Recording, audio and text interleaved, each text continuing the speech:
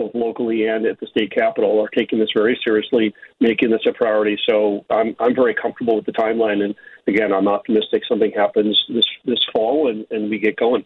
I'm optimistic that you're optimistic. Thanks, my friend. Good to talk to you, Rick.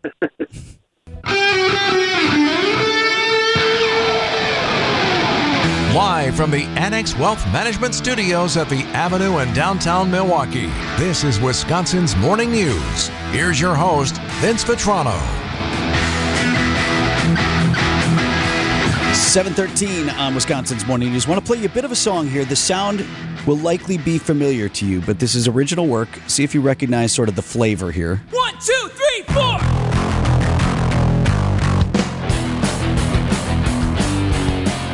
That is from the rock musical Run, Bambi, Run. Its world premiere at Milwaukee Repertory Theater next week. You picking it out? Michelle, I know you'll get it.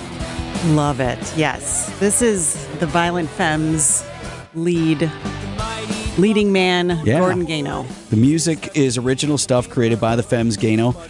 Musical tells the story, of course, of Laurencia Bembenek. WTMJ's Libby Collins spoke with the Rep's artistic director, Mark Clements, about why they chose to tell this story.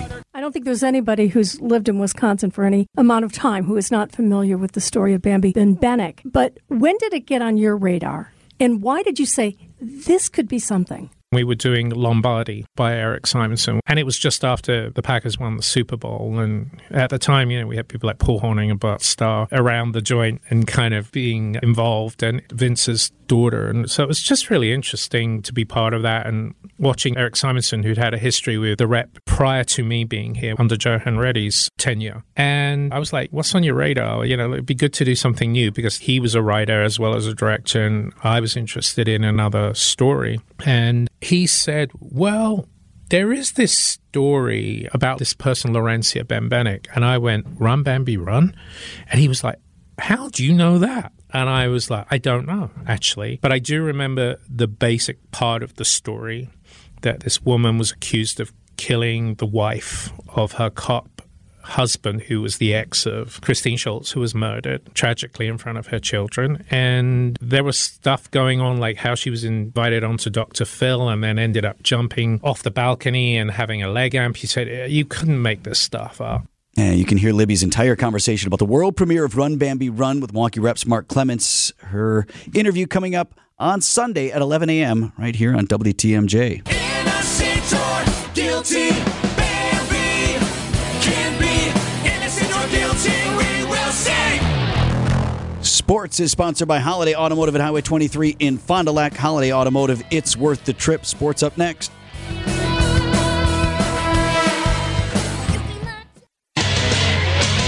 Time for an update from the Gruber Law Office's One Call, That's All Sports Desk. Here's Brandon Snide. NFL football is officially back. The Detroit Lions opening up the 2023 season with a nice 21-20 victory over the reigning Super Bowl champs, the Kansas City Chiefs, on Thursday night to get things going in the world of football. The Packers preparing for their Week 1 showdown with the Bears. Jordan Love will make his official start as QB1, and he's looking forward to beginning his journey against the rival Bears. Yeah, and I'm excited for it. It's always exciting to, open the season, get the first game on rolling. But for an NFC opponent, rivalry game, it'll be very exciting playing there in their stadium. So I'm sure it'll be a packed house. Everybody will be excited for Week 1 and ready to put on a show. The Packers did hold another practice on Thursday. They did get some good news. Receiver Romeo Doubs did return to action, and he reportedly looked good. That's coming from his head coach. And left tackle David Bakhtiari, who missed a few practices this week, he says he's expected to play on Sunday, as did his head coach. Packers-Bears kicking things off at 3:25 on Sunday afternoon. From the NFL to the Diamond, where the Milwaukee Brewers will begin a 3-game set with the Yankees in New York on Friday night. The Brewers with an off day on Thursday, but actually gained ground in the race for the NL Central with the Chicago Cubs loss to the Arizona Diamondbacks. With that loss, Milwaukee now leading the division by 2 games. Brewers-Yankees coverage getting underway tonight, beginning at 5:30. Of course, you can listen to all of that right here on WTMJ. And lastly, Michelle, Vince, we got to talk about a tough job here that does not get talked about enough, and it was on full display last night. The Dodgers were in Miami to take on the Marlins when Freddie Freeman ripped a double down the first baseline. That was fair, but the ball boy thought otherwise. Take a listen. Freddie dumps Leaps one fair just inside the line. On the right field line. Oh, the ball boy thought it was foul. He picked it up and threw it into the stands. Oh, Bubba, no. That's a tough job, though. Oh, Jimmy. We gotta Why'd give you do it? That's tough. That poor kid. He thought it was foul, and he was just doing his job. Nonchalantly picked up that ball. He was giving his souvenir. Here you go, a little toss to the fans. To another fan in the stands, another kid who was maybe at his first game or her first game. You never know. Tossing a ball, that was fair. Freddie Freeman stayed on second base, got the double. I mean, the Dodgers were in control of the game. It doesn't matter. But that's a tough job. I don't think that gets talked enough for sure about. And they're kids. And he's what, like 12? You got to watch the ump. You got to watch the ump, dude. Debbie, it moves so fast, though. Yeah, I suppose. He's in the zone. He's focusing on that ball.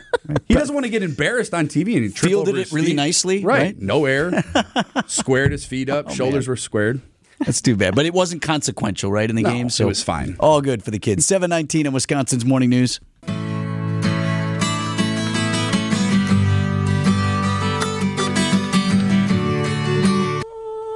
7:23 on Wisconsin's Morning News. World Suicide Prevention Day is Sunday, and suicide's something that nobody thinks is relevant to them or to people that they care about until it becomes shockingly relevant, often tragically so, right? So I was moved by some reporting recently by one of the best over at the Milwaukee Journal-Sentinel, John Dietrich, fellow Tosa East grad, known John almost my whole life, and his reporting showed that our state, with a record number of deaths by suicide in 2022 and a record number of those deaths by firearm, 530.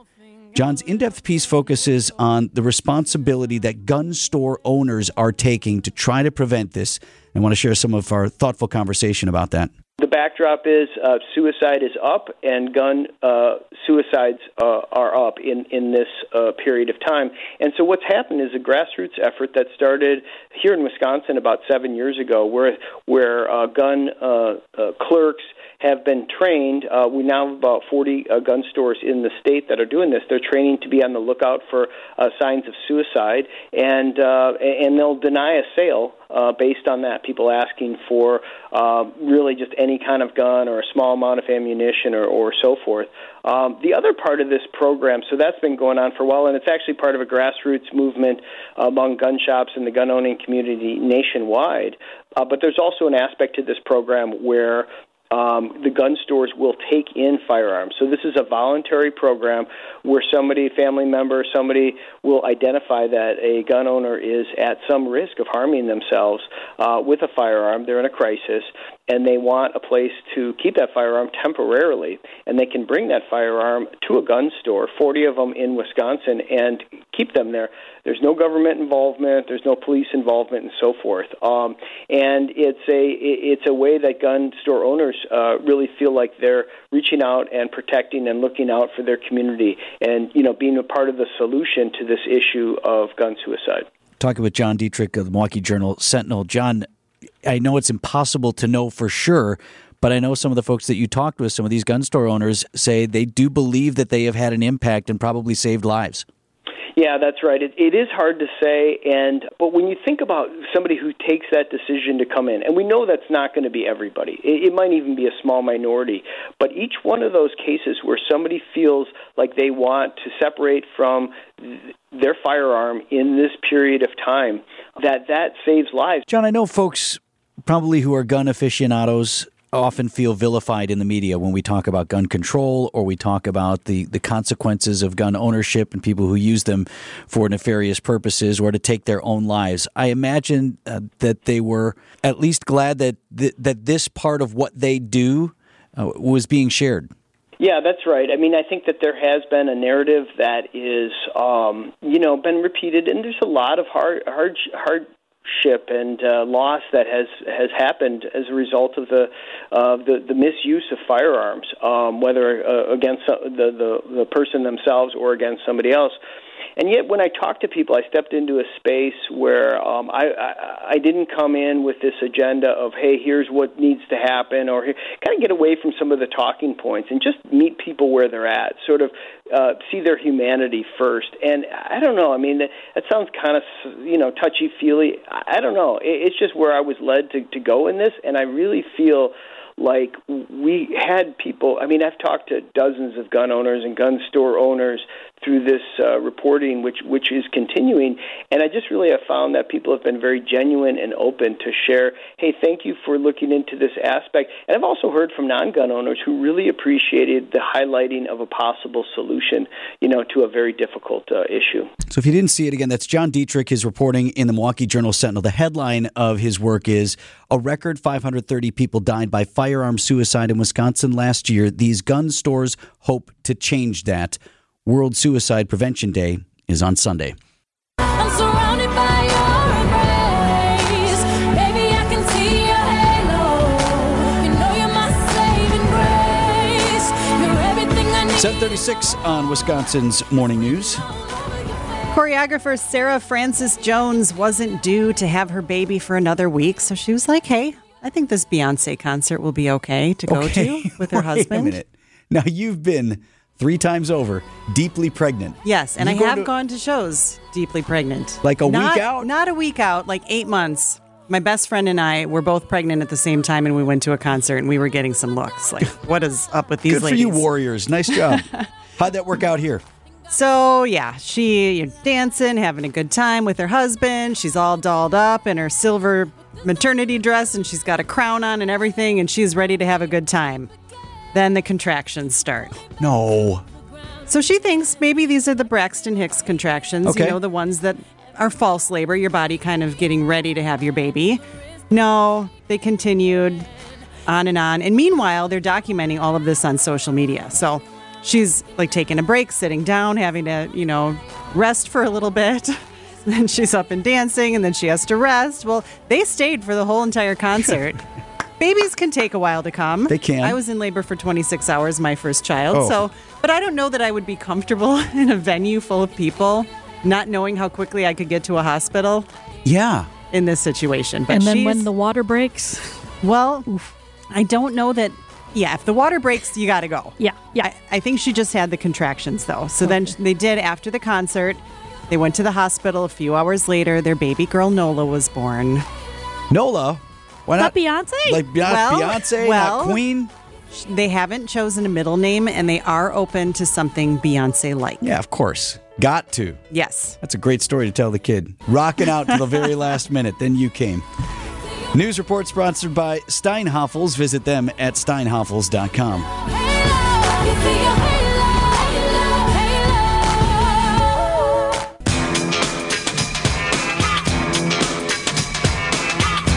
7:43, Wisconsin's Morning News.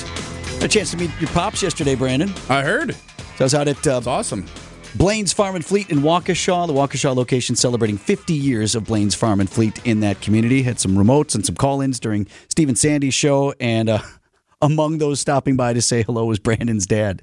What timing, huh? I didn't even know he went to that Farm and Fleet. He usually goes to the one in Oak Creek. He seemed pretty comfortable there. Yeah. Yeah, he seemed to know his way around. He seemed ready. He was ready to go. Also met Bob from Waukesha. I love when we meet people that text the show. Bob, you probably, if you listen to the show, Bob frequently texts. He'll call in. He's a Vietnam vet, former law enforcement officer, so we get his perspective on a number of different things. But he came by to say hello. A lot of other folks. All good, Michelle. Bob wearing the Bears hat. Yeah, and he wanted to make sure that was known. I figured that. Like, he's otherwise a good guy, but he is. Yeah, not Sunday. He's not. Love you, Bob. Speaking of which, we got Brewers President of Business Operations, Rick Schlesinger, joining us live next. Brewers 360 is sponsored by Holiday Automotive. And Brewers President of Business Operations, Rick Schlesinger, is live on the Tri-County Contracting Hotline. Morning, Rick. Good morning, Vinny. Hey, look, we got a lot of baseball left here in September, yes, but the postseason push is on. Fans are optimistic. Time to start checking the standings every day. It's okay to do that in September now. So thinking about October baseball at American Family Field, who can buy postseason tickets right now? Right now, we are offering fans who are not existing season seat holders a chance to get postseason tickets by putting a deposit on a season ticket plan for 2024.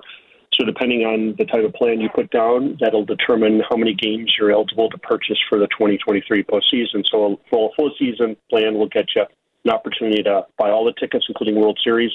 For a 20-game plan, they get you tickets to the LCS. So obviously all of our season seat holders now are able to buy tickets and secure reservations for postseason, and this is a chance for folks who aren't season ticket holders to step up and get an opportunity to buy.